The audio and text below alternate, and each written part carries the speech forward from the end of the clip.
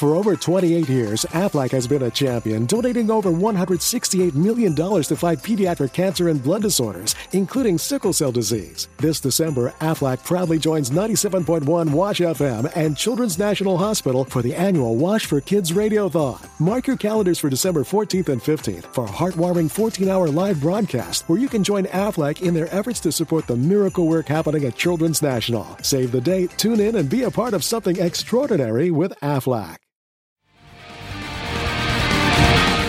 Hello, I'm J. Michael Tatum, and you're listening to one hell of a show, The Geek Show. So, welcome to The Geek Show. We are the flagship podcast of the Geek Show Podcast Network, and we take a look at all of the news that just can't really fit in any of our other shows, some of which we'll be previewing and discussing later on in the show. But first up, we've got some news, and to discuss the news, I've been joined by Rob. Hello.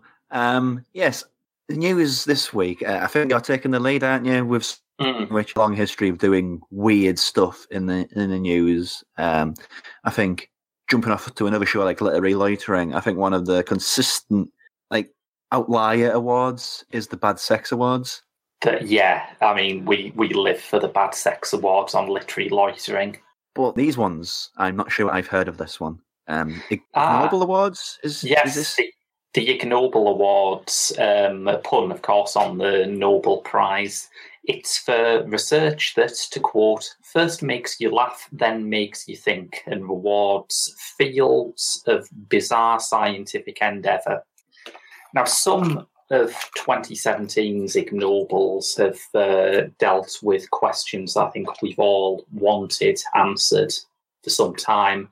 The Anatomy Prize, for example, was given to a GP from Kent called James Heathcote, who finally solved the mystery of why old men have big ears. I'm not sure that's a question that really needs answering, to be honest. Well, tough luck, Rob. Someone's answered it. Apparently, gravity stretches them by 0.22 millimetres every year. Oh, and he was me thinking that just granddads are magic, so... Yes. Others include a cognition prize given to a study demonstrating that many identical twins can't tell each other apart. I don't know how you test that. I'm particularly concerned about how you test the economics prize, which went to Matthew Rockoff and Nancy Greer for experiments to see whether a person's willingness to gamble can be affected by giving them a small live crocodile to hold. It's certainly award-worthy. Yes. I'm not sure I have an opinion otherwise. It's just so weird. Yeah, but apparently if you hold the crocodile and have negative feelings, you will gamble less. So, if you want a responsible gambler, you've got to find someone who is not that big on crocodiles. Are these cute crocodiles? Oh, I mean, it's so many questions. Crocodile. I don't know, like a puppet crocodile. That might work. But if it's like a real one that might chew on your arm a little bit, I think crocodile would be more pressing than the gambling, to be honest. There's this sort of fuss on now, isn't there, about fixed odds betting terminals and, how it's enticing people who don't have much money to gamble what little they have away. I think we could have found the answer here. Yeah, the more money you put in, the more the door opens to let the crocodile out. Yes. You just have to, you can get into our betting shop, but first you have to give a solid 5-minute cuddle to this crocodile. That's just adorable. It's a better world, isn't it? Yeah, I'm not sure why they went crocodiles immediately, but sure, it's left field thinking. Incidentally, the internet will be pleased to know that one of these prizes was given to someone working with cats. Yes, the physics prize went to Marc-Antoine Fardin for testing whether or not cats are actually a liquid. Yeah, that was a gag on the internet, wasn't it? Because there's I think it was a meme. Oh, there was like a cup. You know those big sort of like a there was that. Yeah, like that famous shot of a woman who was sat in like liquid, and she's like sat in like a massive sized novelty wine glass. Yeah. And there's a picture of a similar thing, but it's a cat, and the cat just fills all of the wine glass part. Yes. So they've proved that cats are liquid, so that's cutting edge research, that is.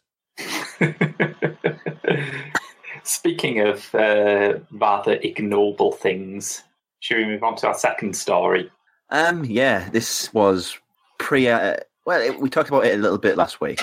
Not we, Andrew and Rob talked about how Amazon are reportedly in talks with Warner Brothers to return to the Lord of the Rings, to do some stories, to do more Lord of the Rings. And there's been a press statement released by the head of Amazon Studios, Sharon Tai.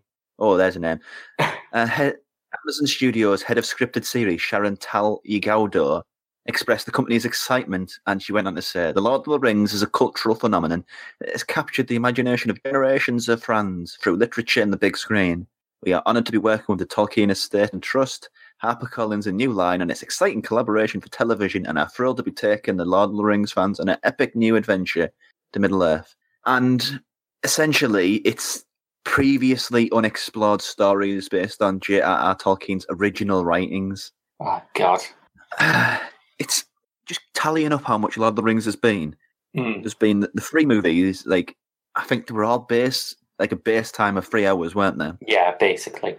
And the director's cut, which could end up being, I don't know how long the Return of the King director's cut is, but I'm assuming it's a day long.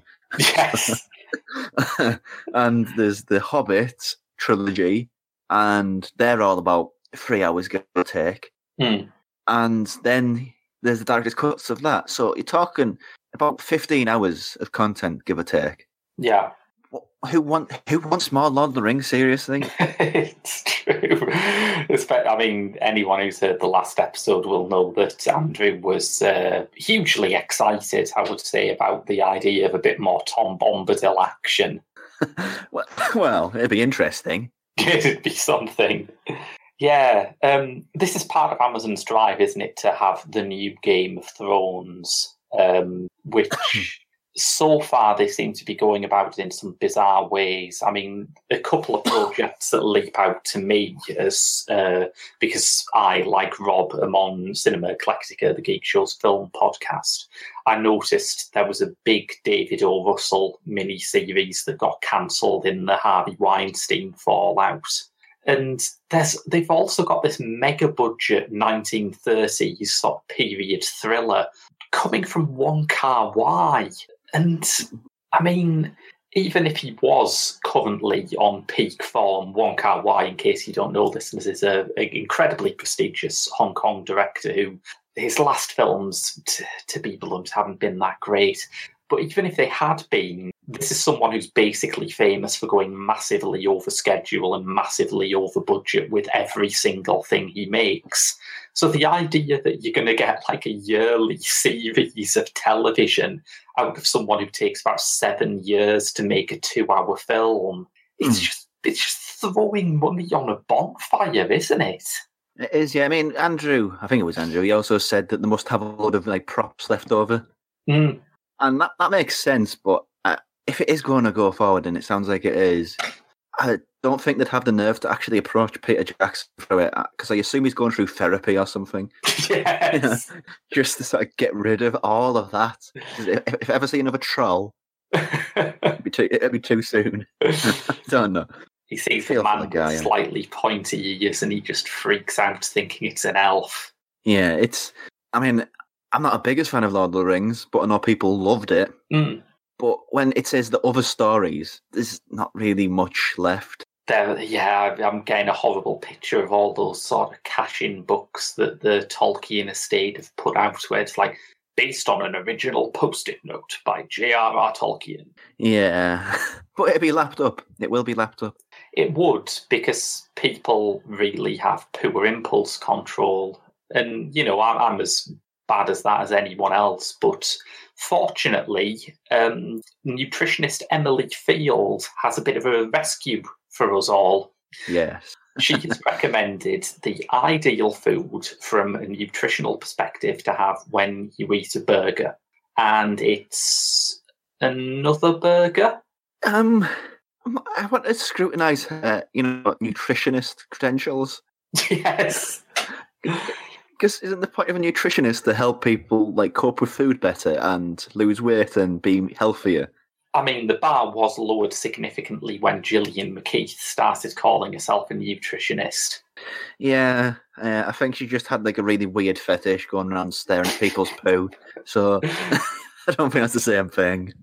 Every time I bring up Gillian McKeith, I just have to introduce Dr. Ben Goldacre's amazing joke about her from his Guardian column where he introduced her as Gillian McKeith, or to give her her full medical title, Gillian McKeith. Oh, that's harsh. There is a bit of a reasoning behind this, although it sounds a bit like, the running for next year's Ig Nobel Awards have opened unusually soon by the look of this, I think. It's not great to eat two burgers all of the time. The idea is that if you replace the chips on the side of your first burger with another burger, the additional protein and fats in the second burger will lessen the impact of the carbohydrates and sugars, resulting in a smaller blood sugar spike, which is better not just for your gut, but for bodies in general. Is that nonsense? I don't know. It was gibberish to me. So what she's saying is basically you can make a sandwich out of burgers and it's fine because health and body and science reasons. Chemicals and that.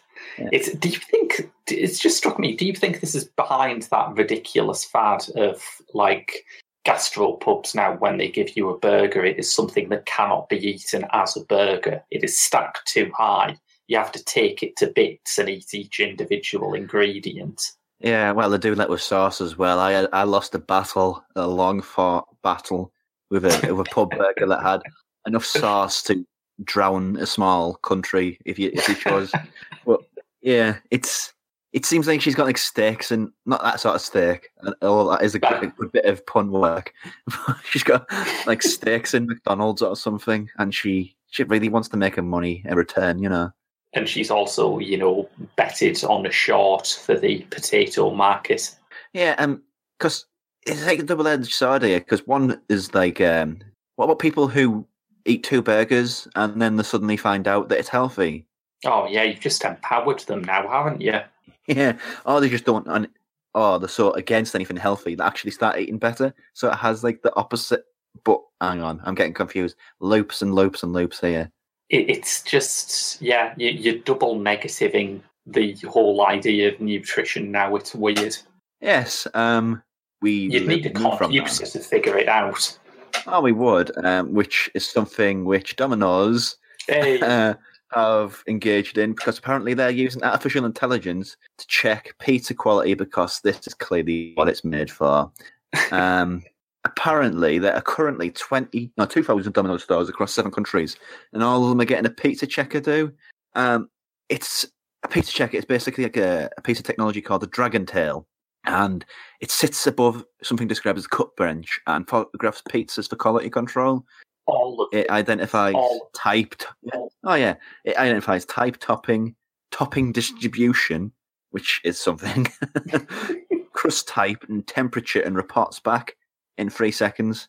I don't believe a single word of that. Yeah, and if it doesn't cut the stage, the Dragon Tail will tell you your pizza failed its quality testing. It's like the Inquisitor on Red Dwarf, but solely for pizzas. Yeah, I mean, I like pizzas as much as the next person, but never once have I gone to a pizza shop, Domino's or whatever it might be, looked at the topping and thought, that topping's rubbish, I'm not eating that. It's a piece of technology for a problem which does not exist. Nobody cares what a pizza looks like. It's the stupidest thing I've ever heard. It's so true. And, I think that we should just take pizzas as given. I went to a restaurant recently in, I think it was in the Metro Centre, where you can choose your own toppings and your own sauces for pizzas. And it just left me with the impression that the general public cannot be trusted with this power. Well, Some pizza's just crazy. I mean, there's pineapples on pizzas. There's broccoli. Is there? Yeah, oh my word. Broccoli on pizza. Who would do that? I mean, I'm not saying they're not monsters, but it does happen. If you had like broccoli and pineapple on your pizza, I think there's a circle of hell like safe for you. I really like pineapple pizzas, and I felt deeply persecuted as they've become a sort of internet punch bag. Yeah, I mean, I like them every now and again, but yeah, they don't deserve the hate. The weird thing is, though, I don't know. It's just the whole idea of like pizza quality control. What happened? What instigated the need for this technology? It's such a... Imagine people who go into the pizza restaurant business for the art of it and, found them in this hell world where you have to get a robot to tell you if your pizza toppings are good or not. Yeah, it's a weird world we live in. I mean, it's not like we're using this whole idea of artificial intelligence and ruining it or anything. Yeah, I mean, there's a bit of a theme emerging here, isn't there? I mean, in the second half of the show, we're going to discuss artificial intelligence in general because we have two news stories based around it. The one that Rob's just read, and also the strange development of Spot Mini, Boston Dynamics' slightly unnerving robot dog. Again, why do we need a robot dog? I don't know. But as robot dogs go, the new design for Spot Mini is looking pretty good. And the demonstration video shows that it can trot along at a sort of same pace as your average dog, and also sort of crouch down on its haunches and glower at the camera, which I don't know if that's an essential feature of the dog. I would have done fetch before this. Well, yeah, I mean, I also would have given it a head, but because it's got like its big 4 long legs, little body, which is yellow, and it's got like a vent where it looks like a vent or something like a vent where its head should be. Usually, don't call me old-fashioned, but I prefer my dogs to have heads. So. There was a prototype of it from last year that had not a head, but a sort of a arm that grew out of where the head should be. And that actually looks pretty cool. It's like a little robot Diplodocus or something. And it can do household tasks. And why would you lose this? It looks great. Yeah, I mean, poor dogs, though. Yeah. I think dogs could have a bit of mileage left in them. I'm not sure whether Spot Mini is going to be replacing a Labrador in the Andrex adverts anytime soon. All these sort of technological loops back going forward, like going really far back in history, where the horse was saved by... the horse was saved by the horse, and I'm trying to say the horse was saved by the automobile, and so on and so forth, and those sorts of cycles. So with this, if this like sort of works properly, it's basically setting the dogs up for a life of luxury, really. That's true. I hadn't thought of it that way. Of course, a dog already has a life of luxury, doesn't it? I mean, my dog spends most of its day on a rug, occasionally raising its head when it hears the door going. It basically uses humans for both food and putting its poo in plastic bags. I mean, even the Queen doesn't get that. Yeah, I don't know where you can really go up from that. But it's clear, it's clear, Rob, that artificial intelligence is going to be an increasing issue in this new century we find ourselves in, isn't it? Indeed. More about that after these messages. Do you know the difference between yandere and tsundere? Do you prefer moe over emo? Then you should listen to Keyframe, the Geek Show's dedicated animation podcast. I even made a new friend. I have a friend. And the absurd thing is she's actually an operating system. Charles left her behind, but she's totally amazing. She's so smart. She doesn't just see things in black or white. She sees this whole gray area, and she's helping me explore it. And we just bonded really quickly. I'm weird. That's weird, right? That I'm bonding with an OS. No, it's okay. It's weird. Well, I don't think so. Actually, the woman that I've been seeing, Samantha, I didn't tell you, but She's an OS. You're dating an OS? What is that like? It's great, actually. Yeah, I mean, I feel really close to her. Like, when I talk to her, I feel like she's with me. Hi, I'm Destiny Blue, the anime artist, and I like drawing and The Geek Show, which you are currently listening to. And welcome back to The Geek Show. And as we mentioned there before the break, we're going to be talking a little bit about AI. Not the terrible movie with Will Smith, but the thing, artificial intelligence. Are you getting your AI mixed up with your iRobot there? Yeah, it was actually Steven Spielberg, wasn't it? Yeah. You're clearly angling for a portmanteau film called AI Robot. Yes, I've been rumbled. Yeah, because it feels like there is not a single day that doesn't pass without some story which would previously have seemed like a very weird science fiction story. But now they're in the news. Yeah, I mean, this might date me a little bit, and Graham as well, because we're on the same age. We're about the same age, with this TV show. But there was a thing, I can't remember when it was exactly, it was a TV show called Tomorrow's World. Yeah. And for ages, it was like Tomorrow's World lied. None of these technological advances that we're talking about ever come remotely close to happening. And one of them, which did feature on that show quite often, was AI. And now we're like operating in like the realm of sci-fi, and it's really bizarre because you think AI would be about sort of just programming, basically, like running software. But it's not. And there are still strong parts of that. You've had this thing recently where Facebook and the other big social media companies have been answering questions to the Senate about Russian adverts placed in the run-up to the American election. And that's hinged on a sort of, well, I don't want to say a revelation because we'd already suspected it, but basically that these companies were using algorithms to run pretty much everything.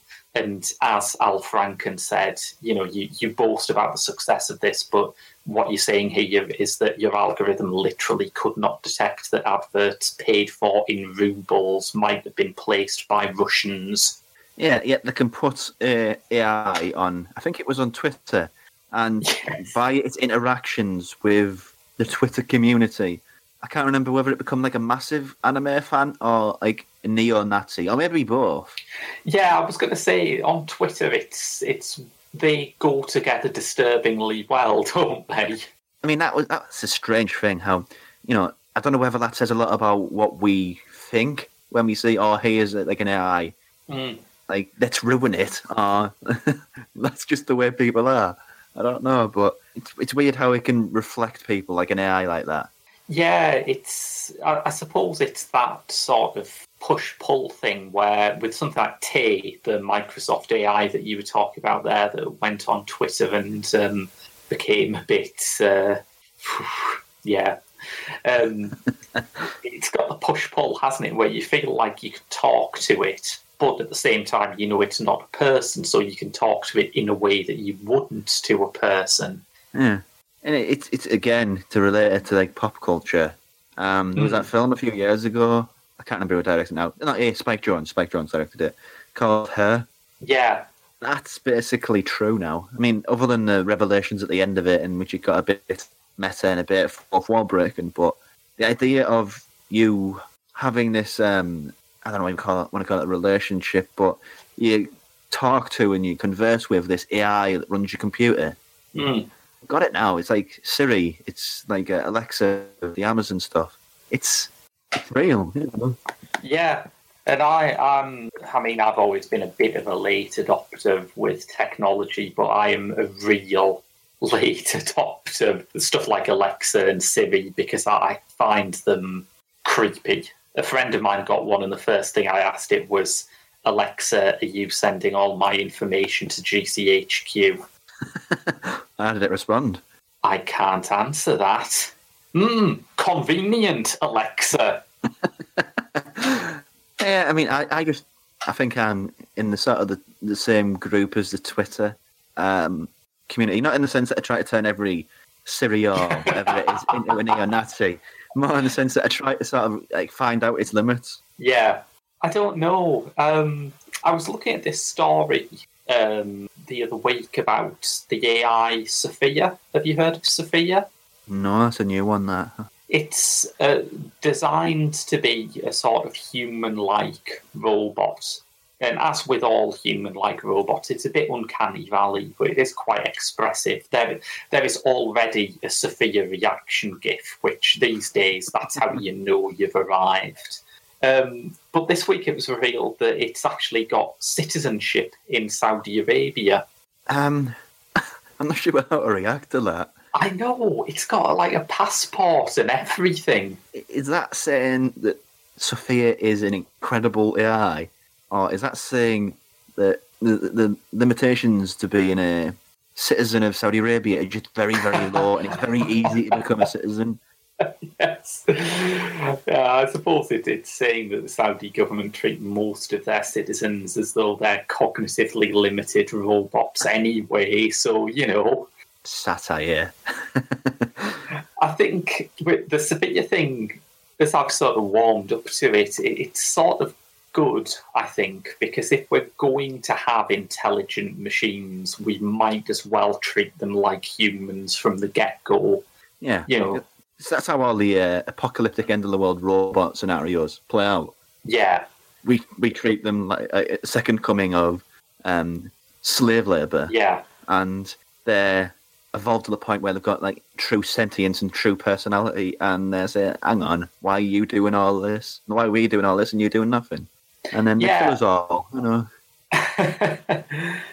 One thing that I liked about Blade Runner 2049, which we all reviewed on Cinema Eclectica, I think we both had very mixed feelings about, but I did like that in the opening caption it calls the replicant labour slavery, which the original I don't think did. I might be misremembering, but certainly in the opening caption it comes up with a lot of euphemisms for replicant labour, but Denis Villeneuve's sequel just straight up calls it slavery, and I thought that was a nice moral standpoint to begin with. Yeah, I mean, if Robot Kind was actually put together by, what's he called, the actor? His name's gone. Jared Leto. Jared Leto. I think, personally, I'd have some qualms about it too. Yes. Because well, yeah, I mean, if that is what robots are going to be, and that's like a true AI, and they're basically indistinguishable from humanity, I think there will be issues initially, but I don't think people will be that bothered at the end of the day, given it like a sort of acclimatization period.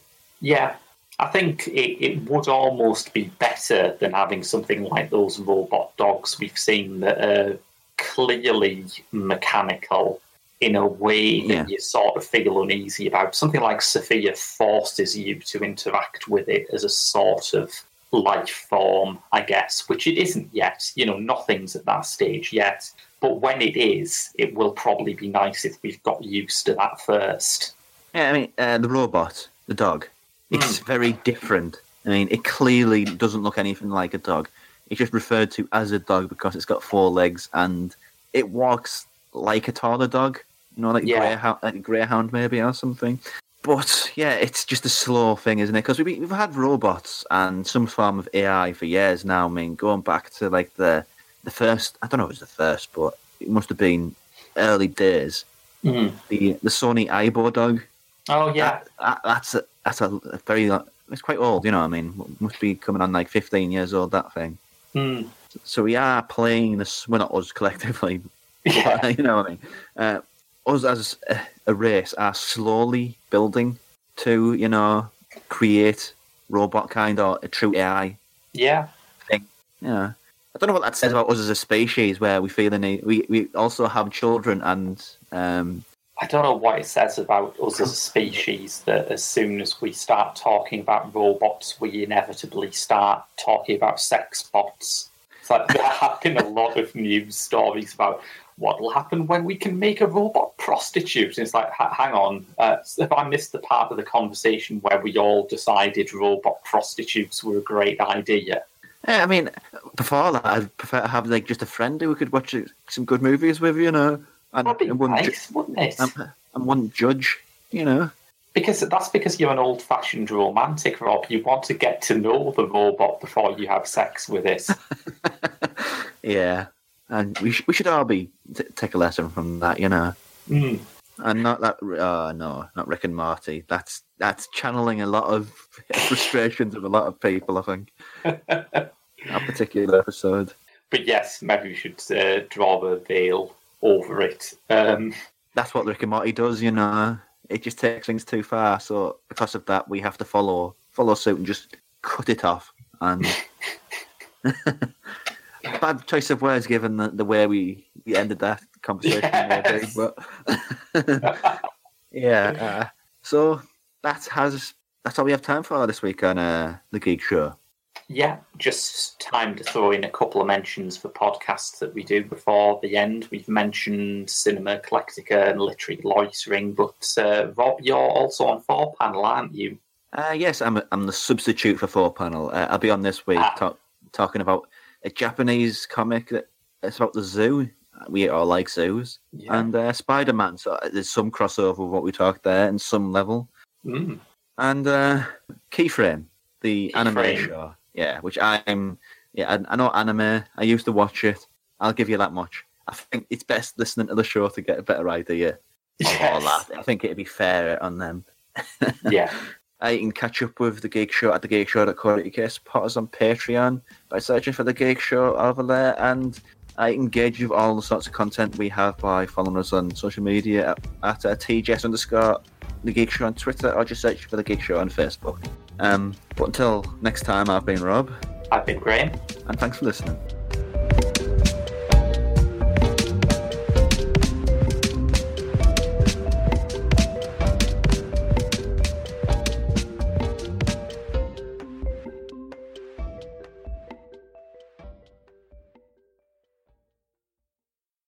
For over 28 years, Aflac has been a champion, donating over $168 million to fight pediatric cancer and blood disorders, including sickle cell disease. This December, Aflac proudly joins 97.1 Wash FM and Children's National Hospital for the annual Wash for Kids Radiothon. Mark your calendars for December 14th and 15th for a heartwarming 14-hour live broadcast where you can join Aflac in their efforts to support the miracle work happening at Children's National. Save the date, tune in, and be a part of something extraordinary with Aflac.